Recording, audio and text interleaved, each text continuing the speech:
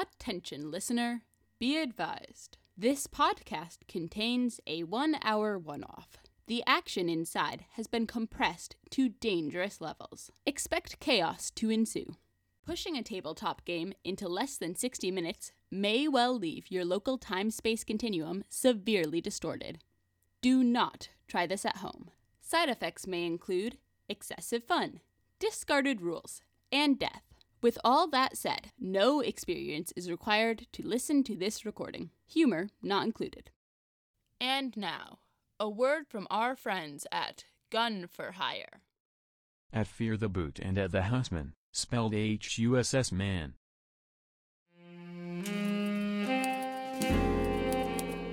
December 1933. You'd expect Chicago to be cold, but not this year. It's hotter than a kiss between Harlow and Flynn, and just as thrilling. Trouble's blowing in the Windy City. Capone might be in the big house, but even a half-wit knows full well Al didn't leave the picture. But that's not stopping his lieutenants from squabbling over the scraps, and it sure as hell ain't stopping the other gangs from trying to knock Capone's outfit down a few pegs. Any palooks with some Tommies and attitudes are grabbing at that pie like a fat kid at Thanksgiving. But there's something brewing in Chicago's shadows, and it's not that next batch of bathtub gin. No, this is something that bites a lot harder and leaves a mark that won't heal anytime soon. My name's E.I. Wick, and I want to tell you about four palooks just trying to beat the breadlines and survive the day-to-day. But life's got other plans for this Private Jane and her three friends. To hear their story, then slide your feet to the dark side of the street and visit gunforhireap.com. That's gun with two N's. Gun for Hire.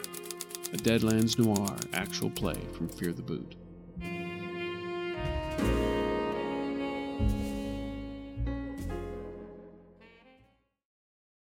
Hey guys, what are we doing? We're filming a 1-hour one-offs episode. We're filming. Cameras, Pog. Yeah, everybody smile for the camera. Yeah. Wait, you guys can't see us? Weird. Yeah, we're out here with Audio only, nothing. Lyrica needs to be quiet if she's gonna be in the room. What? I think it's fine if Lyrica gets picked up. You know, like what are we hiding? 1 Hour One-Offs is filmed in front of a live studio audience. Of one editor. One Lyrica. A single Lyrica. Alright, I think we've reached our banter budget for the episode. Anything further and we legally have to classify this show as a comedy. So, gang, what are we doing?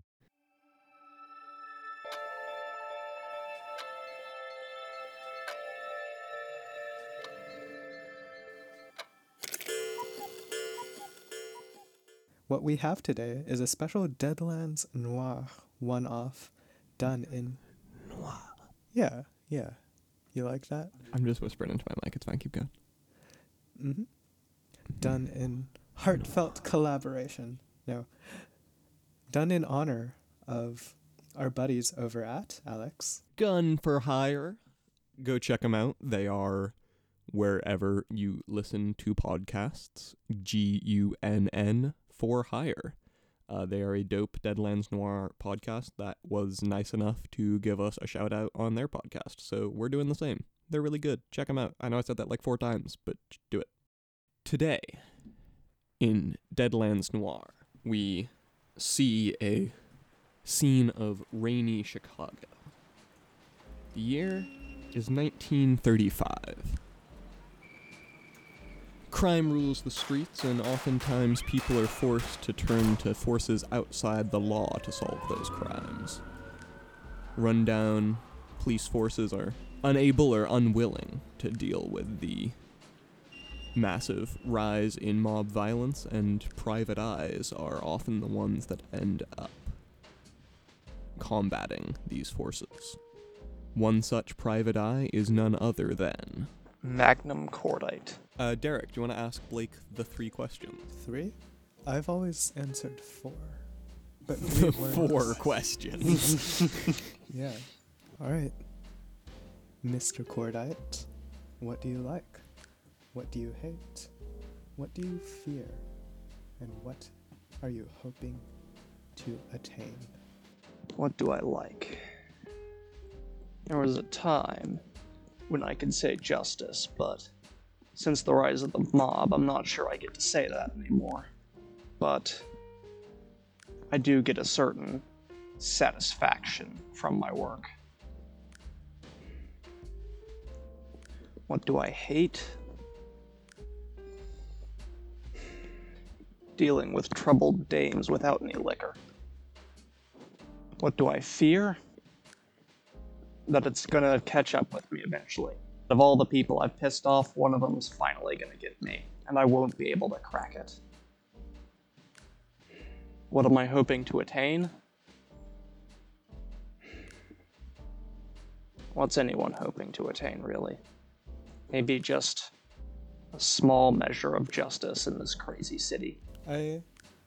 This is just a thing from me, but I would like to hear some of the, like, classic hard-boiled Private Eye, like, weird similes that they do. Like, she was cool, like the refrigerator at Costco when the milk's coming in on a Tuesday. Like, that sort of thing. Because I feel like that's a very noir kind of... I like to keep my friends close and my enemies closer. Specifically, my enemy Model 45, the one I keep on my hip. Yeah, like that sort of thing. That's true. You're right. I had forgotten a very important aspect of this character. What's the aspect, Mr. Cordite? Or no, that is me forgetting that similes are important in noir. Gotcha. Most days I go around with 8 slugs on me. Normally I only have to use the 2 in my flask. Too much of a stretch? It takes a bit of, like, mental gymnastics to decode it, but it makes sense after I think about it for a little while. You should maybe... Oh, no, it should have been, use the 2 in my flask instead of the 6 on my hip. Yeah. I think we're good to go off. Alright. We see the outside of a red brick building. Rain drips down some dirty windows. And as we peer through one of those windows, we see 4 people in a bar. The walls are that same red brick, stained dark by cigarette smoke. The floor's hardwood is worn and gray. The bar top was red once, but now only shows its color through a dull stain in the wood. There's a line of stools at the bar. 4 round tables in the far right corner, and 4 booths against the far wall to the left. One of these people in the bar is Magnum Cordite. Where are you sitting, Magnum? I'm sitting alone in a corner booth. I have a half-finished glass of bourbon in front of me. The only light on my face is the dull glow from the cigarette I'm pulling on. The barkeep Sandy paces back and forth, cleaning empty glasses, and it's strange. The tap at the bar seemingly selects a beer and pours itself without any touch of her hand, just on its own. As you're looking around, the clock strikes midnight. And then something strange happens. Well, not too strange. A blackout hits. They're common in Chicago. Mayor's cheap. In the dark, a chair scrapes across the floor. There's some scuffling. Then a clunk, and a gun's action racks. A brief silence, then 3 heavy steps, a sharp click, then an explosion. You feel a slug pierce your chest and exit out your back with your soul.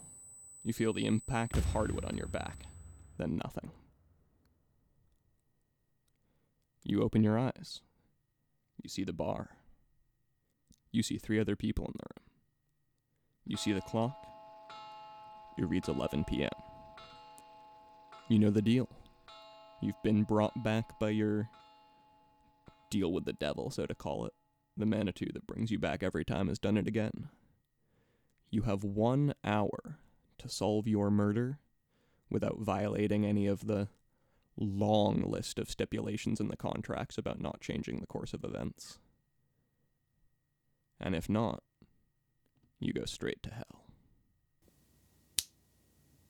I'm real glad that because I'm an hour back, my glass is full. I slam the rest back. It's gonna be one of those nights. I leave the table, take a quick look around the room. Describe the people. Sandy Bishop's at the bar. She has almond skin that matches her eyes, and a smooth, clear complexion. Her hair is in a tight, practical bun under a red handkerchief, and there are a few odd lumps under that handkerchief. There's a man sitting at one of the tables across the room from you. You don't know his name, but he has a pale, worn complexion and strong muscles that suggest a worker. His hair is a dark, ruddy brown, and he's wearing a dirty white tank top and baggy, dark-washed jeans. You don't know the name of the man at the bar either, but he's wearing a suit and black shoes, and you can see the back of a short, well-kept haircut. Baggy jeans could easily hide the kind of hardware I'm looking for. But worker, no. Worker's more of a suspect. He'd be more likely to take a dangerous job. But suit could be mob. That makes him worth investigating. Barkeeper? Unlikely. I'll have to ask her after the other two. I cross the room to the man in the suit, sit down at the bar stool next to him. I wait a little bit, continue pulling on my cigarette. Eventually, start to turn to him. You notice he has a tan that is obviously fake given the season. The sun doesn't come out much right now. And you see he is also wearing a white button-down with a yellow tie. Can I get a moment of your time, sir? He looks over at you. A little haughtily, one could say. Moment shouldn't cost you much. Why? You looking to hire me? No. No, I'm not. I'm investigating a murder case. He raises his eyebrows. A murder case? Really? Yes. Someone around here got plugged recently. Looking for men who might have connections to the mob. Well, he laughs. You're looking in the wrong place, then. You see, I'm an attorney of the law, and he pulls out a business card and hands it to you.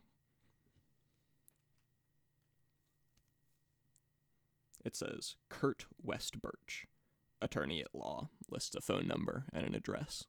It's white paper with gold lettering, embossed. Very fancy.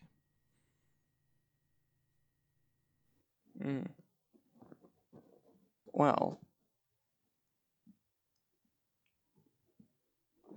you telling me an attorney at law doesn't have ties to the mob in these times? Are you the one honest one in town? I'm sorry, I usually only answer questions for paying clients.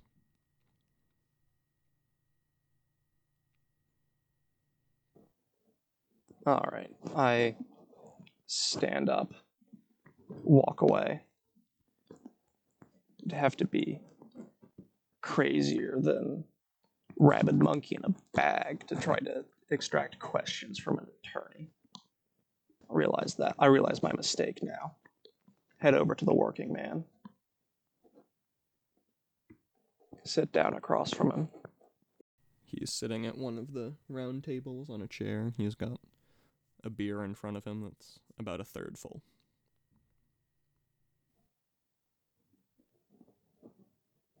Could I get a moment of your time? Yeah. You know anyone around here who'd happen to have a grudge against a detective? I mean, yeah, I know a few.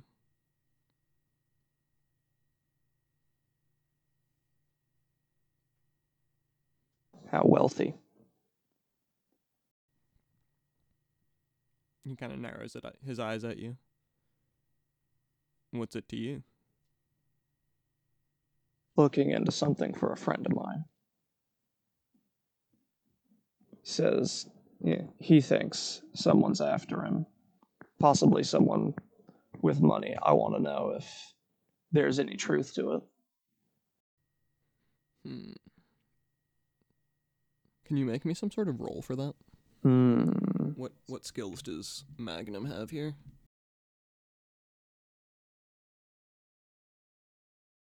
Can I use Streetwise? I don't think that Streetwise applies here. I think Streetwise is more like Oh, you're right. You're right. like finding your way in a city. Yeah. Honestly, this might just have to be wild die plus charisma. Yeah, works for me.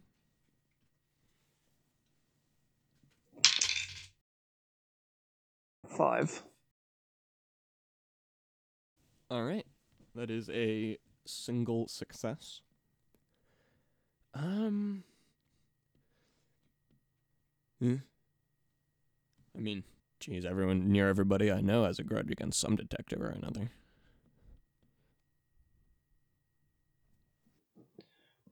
These days, I guess that can't be helped.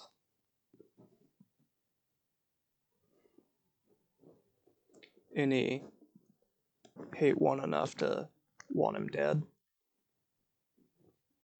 Yeah, maybe a few.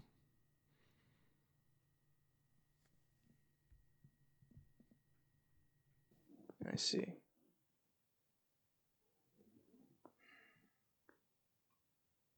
Thank you for your time. I stand up.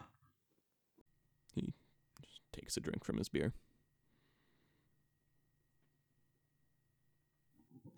One option left for people to talk to. I head over to a bar stool a ways away from the attorney. Try to flag down the bartender. Yeah, it takes a moment or two. She finishes cleaning the glass she's working on and then heads on over. What can I get you? Bourbon. Neat. 3 fingers. She walks over to the bar and grabs a bottle that looks like a kind of like a zigzaggy helix and pours you a pretty generous 3-finger glass. I nod my appreciation.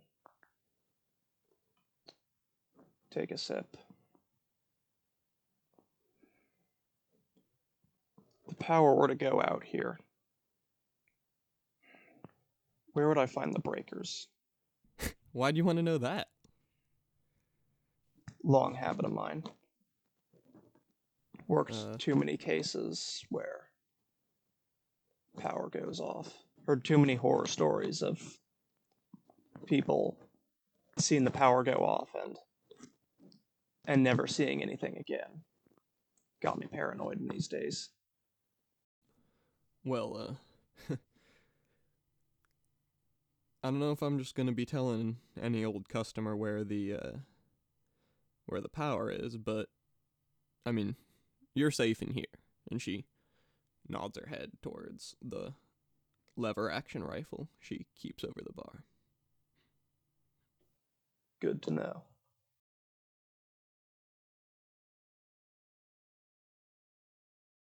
I continue sipping on the bourbon. It's a good bourbon. The rifle was clearly what I heard rack. Only a lever action would make a noise like that. The click. Can you make me an investigation check to see if you are able to identify that? 5. You're pretty sure. Could have been a lever action. Could have been something with a pump action. But you see the lever action, so odds are. Makes sense.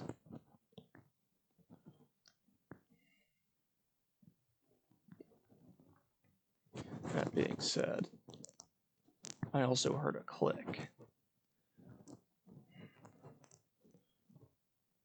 Can I make a shooting roll to see if I can identify the type of round that shot me? Ooh. Yeah.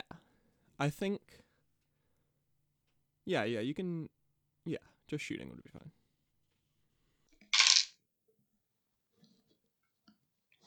6. Yeah, you're able to identify a few things. It wasn't any sort of, like, shotgun shot. As in multiple balls. It was a single slug. It was... I mean, obviously you weren't able to measure the entrance or exit wound. But it... I don't suppose I felt it hollow point.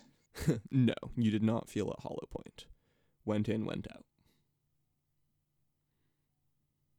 Single, solid shot.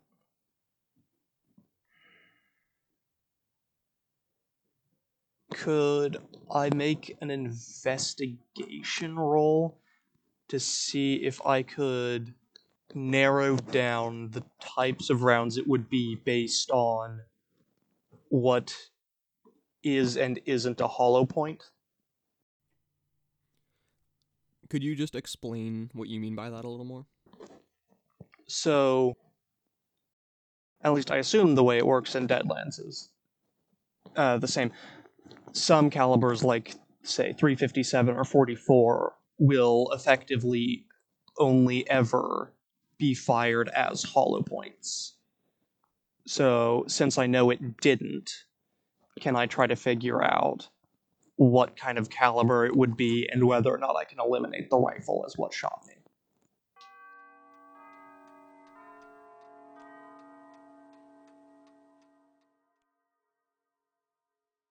I think it is more likely that you would be able to roll and identify the caliber of the rifle first. Okay. I mean, yeah, just go for it. See if you can figure out... Actually, you know, I'm just gonna say that it's fairly reasonable that you have a decent knowledge of what calibers are and aren't hollow point.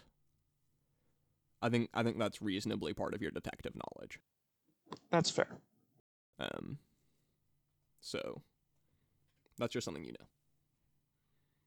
All right.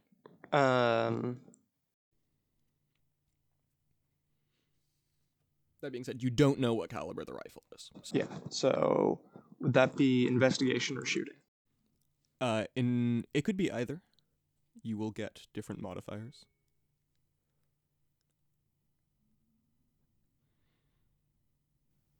Investigation. All right. No negative. 6. My rolls are not doing well today. Yeah, you could really use some raises on these. Yeah. It is 30-30. Which, I don't know if it comes in a hollow point, but I know that it comes in not hollow point. Good to know. My eyes narrow on the rifle.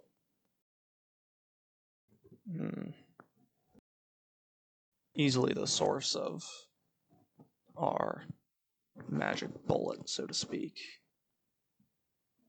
How close is it to the attorney?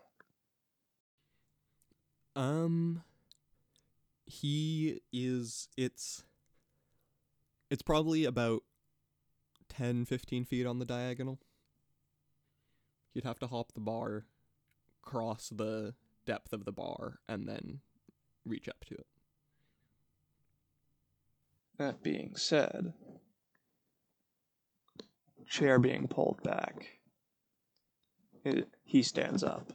Thud, he vaults the bar and lands. Scuffling, he runs the length of the bar. The click is the chambering of the rifle. The click is the safety. And the rest is history. I go back to the attorney. How many questions will $10 get me? We'll call it one. I take the bill out of my pocket, slide it to him. He takes it. Would you ever have cause to kill a man?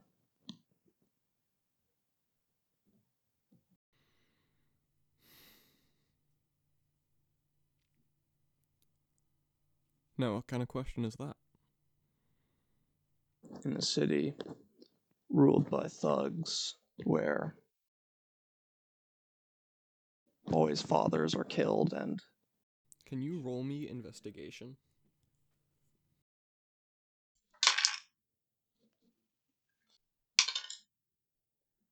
Spending a Benny. 10. Oh, you exploded? Yeah. Nice. Okay, so that's 2 raises. A single raise, which is still good. Better than I've been getting. Yeah, for sure. Yeah. When you say when boys' fathers are killed, he flinches briefly. My eyes narrow.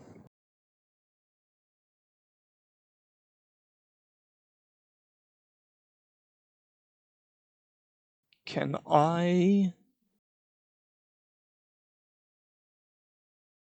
roll notice to see, now that I'm looking at his face, if I recognize him at all? Like, if I've ever encountered this attorney. Yeah.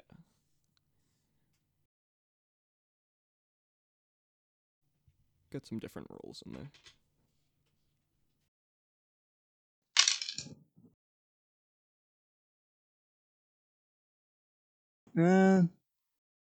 You do have 3 bennies. And the sleuth edge. Ooh, what's that do? I'm going to spend a Benny to know all relevant clues in this scene.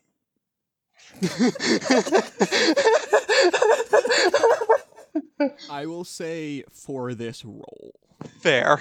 Yeah. I, as moderator or as a DM, I could not allow that. You don't recognize him. Hell, you don't recognize anything about this man. But you notice him twisting his wedding ring. And it takes you a minute. But you recognize that ring. You've seen it on the finger of a man before. Or at least one just like it. The finger of Donnie Westbirch.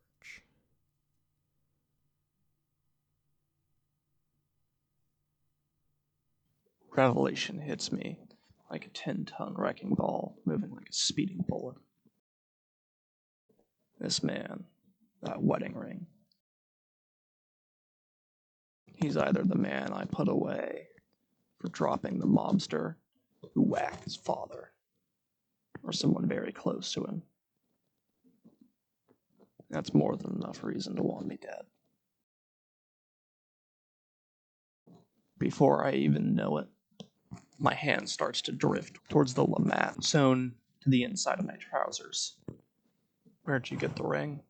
It's nice. It's my wedding ring. I stare at him. Yours. Yes. How long have you been married? 4 years. Well, I was. Was. He died recently. My condolences.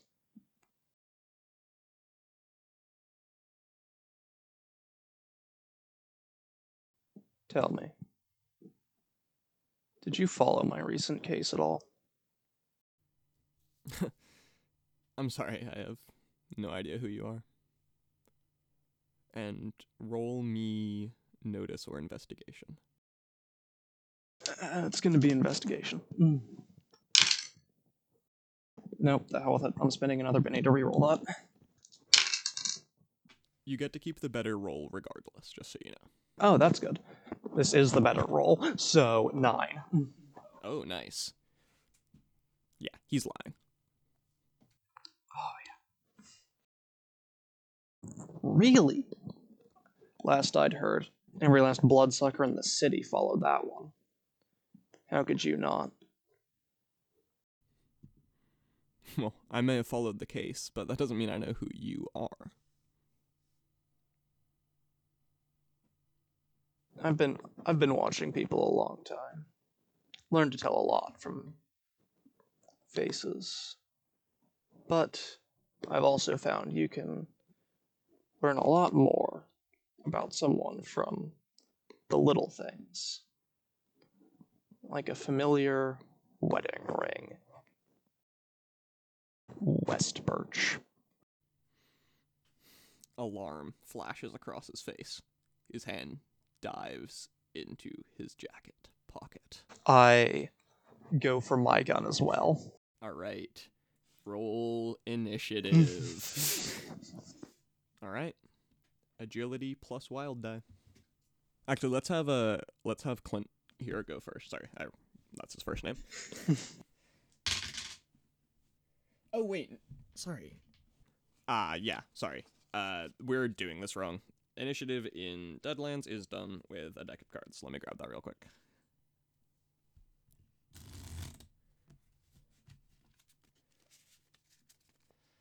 Alright, if you want to draw your card. Alright, and what is that? King of Spades. Alright, and I'm gonna draw mine into the mic. I have the 7 of Hearts. So I believe I go first. I don't know, I think 7's higher than King. You're kidding. Yeah, in the system, 7's high. But yeah, you go first. Yeah, so... I mean, I assume this is just a shooting roll. I'm gonna make you go quickness to pull it out of sewn into your pants. Alright, that's fair. Oh, shit, that's agility. You got that last penny, if you really need it. Probably will. 4 explodes. 7. Oof, almost. A cop car with its lights flashing speeds by the bar outside. Bathes you two in red and blue light. You go for the gun. You grab it, pull it out. With just 1 success, I'm going to give you -2 to the shooting roll. That's fair. But I may not be the best shot in the world, but the way I see it, you don't need to aim that well with an underbarrel shotgun at a range of 10 inches. This is true. So that's what I'm firing with. Mm-hmm. Yeah, what are the stats on the shotgun attachment for the Lamat?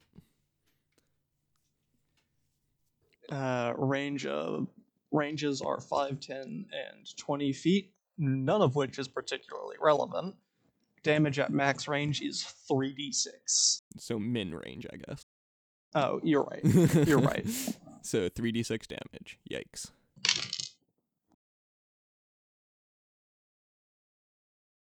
Spending my last penny on this roll. Fair enough. This could be the last roll.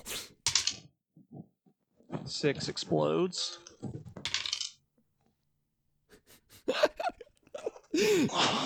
Blake rolled 3 7s on this roll. The D8 came up 7 twice, and he rolled a 6 and then a 1 on the D6. That hurts my soul. So 1 success. I am going to say you wing him for numerically halved damage. So it could very easily still get him. Wow. That's insane. You can't see it because we're audio, but my jaw literally hit the floor at this roll. A 2 and 2 1s.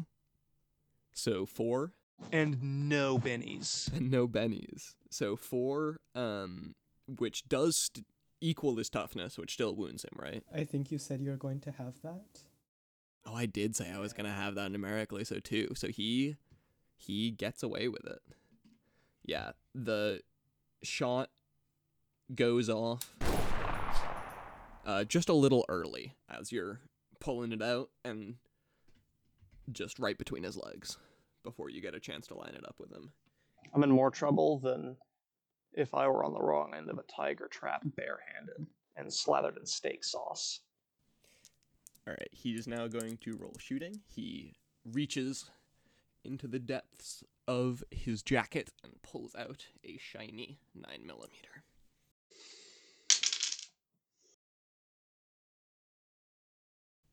He gets a 4, which explodes. 7, a single, whatchamacallit, hit, success, single success. 4. What's the damage on your pistol? 2d6 plus 1. 4. 2d6 plus 1 damage, trying to beat 4. I get 8. That hurts. That does hurt. So, is that 1 wound or 2 wounds? Blake is shaken and takes a single wound. Got it. If Blake had bennies left, they could be spent trying to soak it. But alas. No, I think he always gets to soak, and then the bennies let him re-roll the soak, or am I wrong about that? You can only soak if you have a benny. Alright, yeah, he, basically falls / stumbles backwards off his chair, draws the gun, hits you right. It's not like a direct hit, but it goes, it kind of grazes your side and cracks a rib pretty bad. I stumble back, hand to my side. Vision spinning. Yeah, you hear Sandy screaming in the background, and the gun, the rifle above the bar rack. I level my gun back at him. Not You yet, have to because make you're a shaken. Spirit roll. That's right. I'm also going to draw for Sandy, who will join in the next round. 2 of diamonds. It's alright, because you draw for every round. Oh, never mind. I will draw for her when the next round starts. 2 on the spirit roll. You remain shaken. Oof. You can perform free actions, though, which is things like moving, interacting with objects. Wait, actually, sorry, should we have redrawn for this round? So we should do that. So we'll say that entire thing is non-canon, actually. Time rewinds for the second time in this episode, and we are at the top of round 2. Rewind. Alright, I am shuffling. Blake. Or rather, Magnum. 8 of spades. Clint. 7 of, these are Harry Potter die. I've been interpreting the suits, but this is the 7 of Hufflepuffs. And Sandy gets the 5 of Slytherins. So, Magnum's at the top. All right. Spirit roll. Mm-hmm.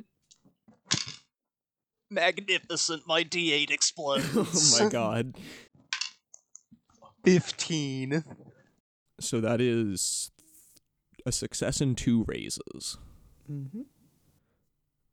So he definitely succeeds. Yeah, you feel adrenaline flood your system. For a second, your breath was strained and painful from the cracked rib, but you feel strength flooding back into your limbs. West Birch. Real shame what happened to your husband. But I wasn't gonna take it to you. Now you made it personal. And when you deal with me, you aren't business for the cops. You're business for the Undertaker. Nice. And that's shooting again. I assume not the shotgun. That is correct. Only one shot. Also, to our audience, the Lamat is a real Civil War era pistol with a shotgun. It's kind of cool. Check it out.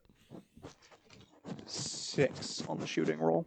Alright, that will hit 2d6 plus 1 damage. versus 4. Not halved this time. Hopefully not a bad roll this time.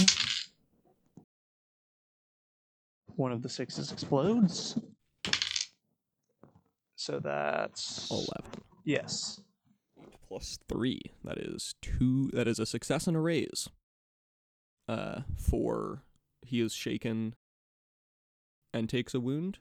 No, but the raise on the damage roll means 2 wounds, right? No, the raise means 1 wound. Got it. Normally you only get shaken. Understood. Yeah. So you hit him in the shoulder. His left arm goes limp, and he staggers backwards. Susie points the rifle at him. Put the fucking gun down, mister.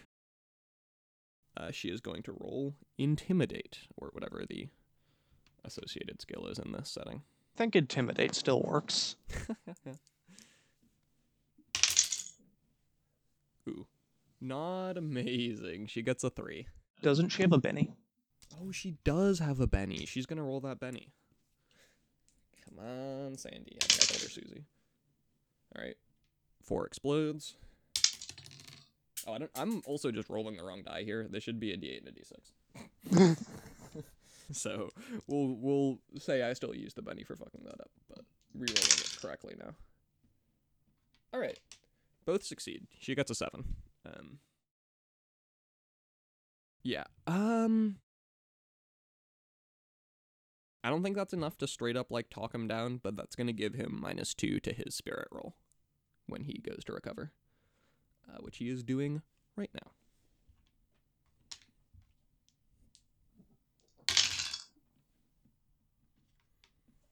He gets a 4, but at -2, he fails the spirit roll.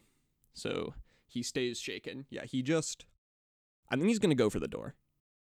He takes the bullet in the shoulder, he has the rifle pointed at him, and he just turns and runs. Redraw for initiative. Yep.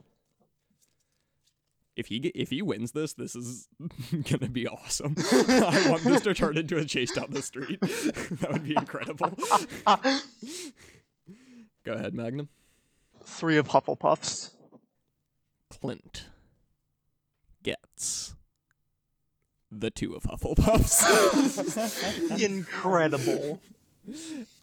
And Sandy gets the 10 of Ravenclaws. Sandy is, yeah.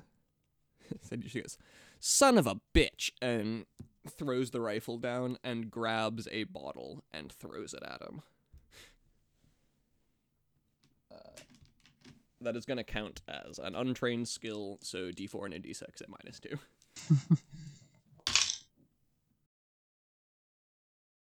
Yeah, the bottle shatters harmlessly off the wall next to the door. Yeah. I'm gonna shoot him again. Go for it. Let's see, that's 6 explodes. 6 explodes Oh my God. again. That's 12. 16. Jesus. Jesus. 3 hit and raises? 3 raises. That's gotta add to his damage roll, right? Dude, rule of cool says it has to. Even if it doesn't, I'm gonna say you add an extra. We're either gonna go by raw or you add an extra d6 damage for that. Rules lawyer says. Rules lawyer says range damage is just fixed.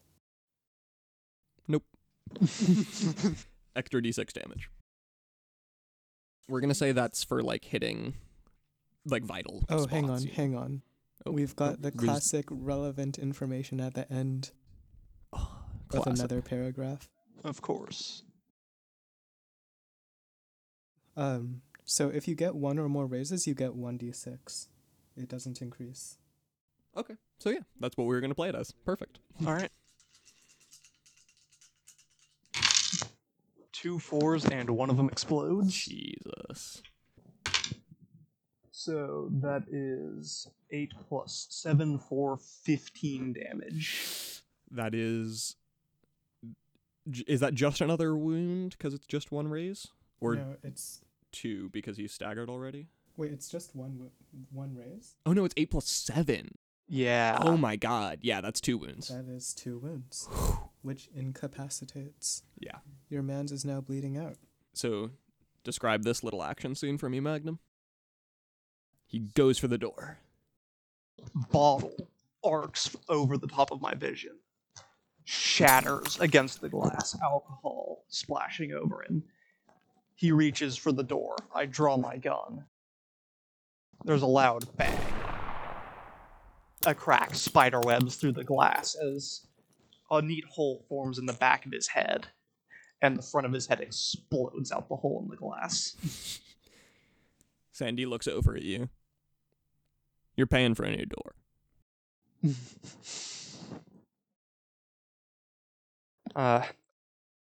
I sigh, of course. All right. And this is where... So, we forgot to make the vigor roll for Clint. So we'll do that now. He rolls 2d6 minus 1 for each of the wounds, which is 3. And if he fails, he stays incapacitated and bleeds out.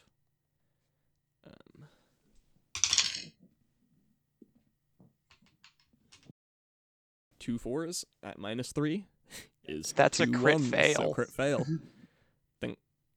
think Clint's dead. Yeah. Total of 1 or less character dies. Mm-hmm. Yeah. Bullet through the brain will do that. Yeah. So what do you do, Magnum? Drink. So, what's known as the Creeper Sweeper, which is a little 2-foot metal disc with a pentagram inscribed in the top with a small wooden bowl in the center. Some suspicious red stains that floats around hoovering up dirt starts to clean up the blood. Just another day in the life. If you look behind you, you see Ted with a switchblade out. He's putting it away as he sits back down to his drink. That was the click. And if you close your eyes for a brief moment, you see the Manitou's disappointed face as it clutches the ticking down hourglass in its grasp and retreats back into your mind. I think that's it. Yeah. 47 minutes, not bad. I really wanted him to get out the door there. Yeah, that would have been awesome. wild. Quite a riot. How did we do, Derek? Oh, I really liked this one. Blake, I enjoyed how you really picked it up with the noir similes. All those like classic hard-boiled detective lines were great. Thank you. Yeah, the flask one was a bit iffy, but we worked it out, and then things took off, right? Yeah. Yeah, I know that Gun for Hire also tries to work in the same vibe. Snow, like white plumes on a hearse, and so on. Yeah, that being said, they beat me in terms of quality and numbers in like the first 5 minutes, so That's true. They had more than an hour to tell their story, and to be fair. We caught the bad guy in 47 minutes. that's true. Yeah. But also, Blake, I thought your voice was really cool in general. Even outside of the similes, it was very gritty and did well in setting the general tone. Alex, I think I really liked the setting descriptions from you this time. They just really came across like subtle things. I liked the triple helix shape on the bottle, for example, with the liquor. Thank you. Mm-hmm. And that whole thing with the little arcane Satanic Roomba. Roomba. Exactly. That was awesome. That was named the Creeper Sweeper in my notes. Yeah, no, like, just great stuff that really, I guess, defines the world around the characters. Makes it more real. I liked it. Good stuff. Thank you. Yeah, one gripe I had for you both, I think, was that sometimes the vibes fall a little flat during, like, conversations. Characters, could have been, like, more excited, angry, morose. I feel like Alex, playing the different characters, you could have maybe afforded to have one or two, like, take offense, and, like, really react, blow up at Blake. Or, like, really be sad. I liked that you did a bit with the bartender. That was good. But in the conversation where Blake was talking to the married man, Westbirch, I think the tone was just, like, basically a flat line the entire time, just two gritty, like, male characters rasping at one another. And it wasn't the most interesting to listen to. I feel like there could have been more emotion somewhere on somebody's part. Yeah. Yeah, I definitely agree. I was trying to go for like smooth talking lawyer vibe, but I think I instead hit one-dimensional monotone. Yeah, like both of you were just like so similarly reticent there. Yeah, I agree. Yeah.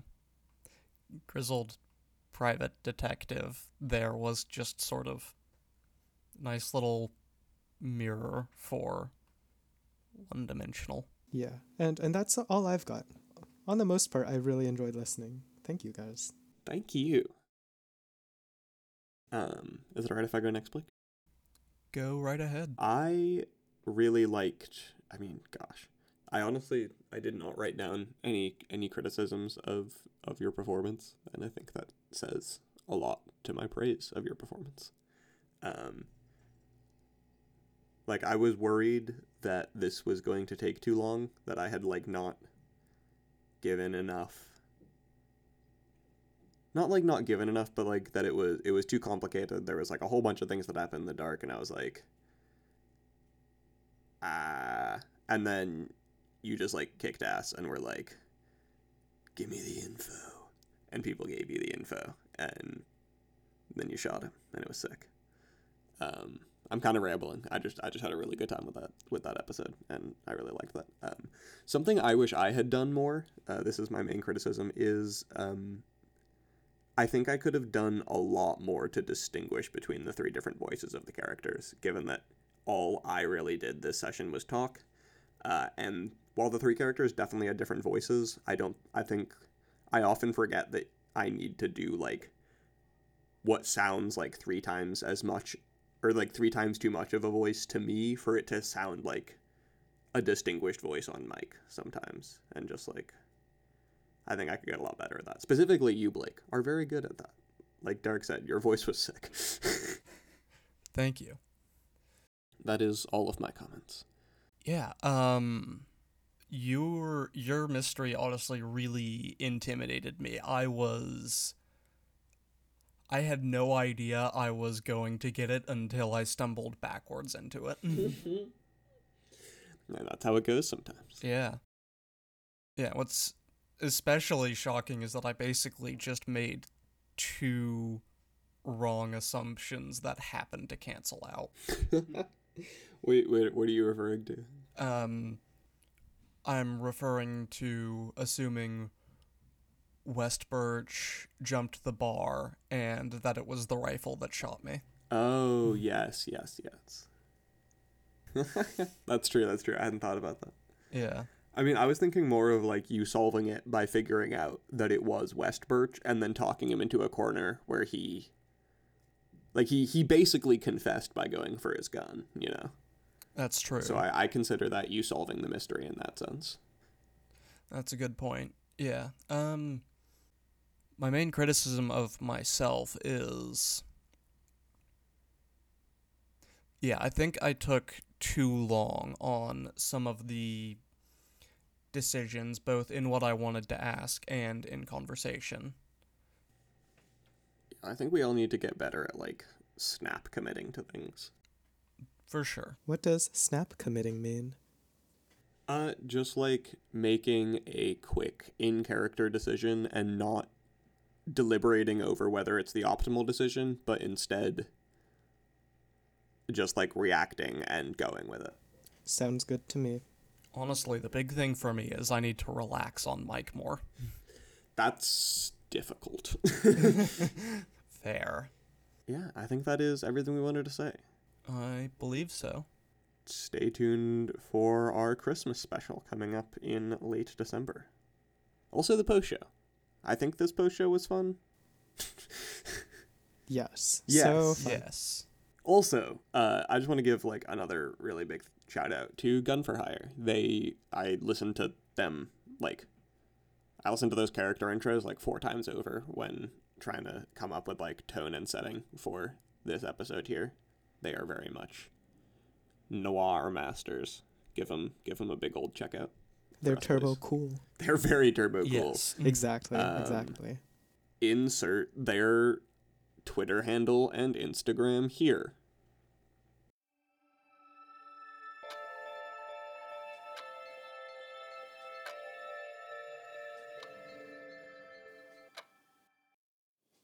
The podcast you have just consumed contains 1 Alex, 1 Derek, 1 Blake, and a rotating cast of dice. It is rough processed at the Lyrica audio plant and refined by Dana Bulger, premier audio engineer and sound designer.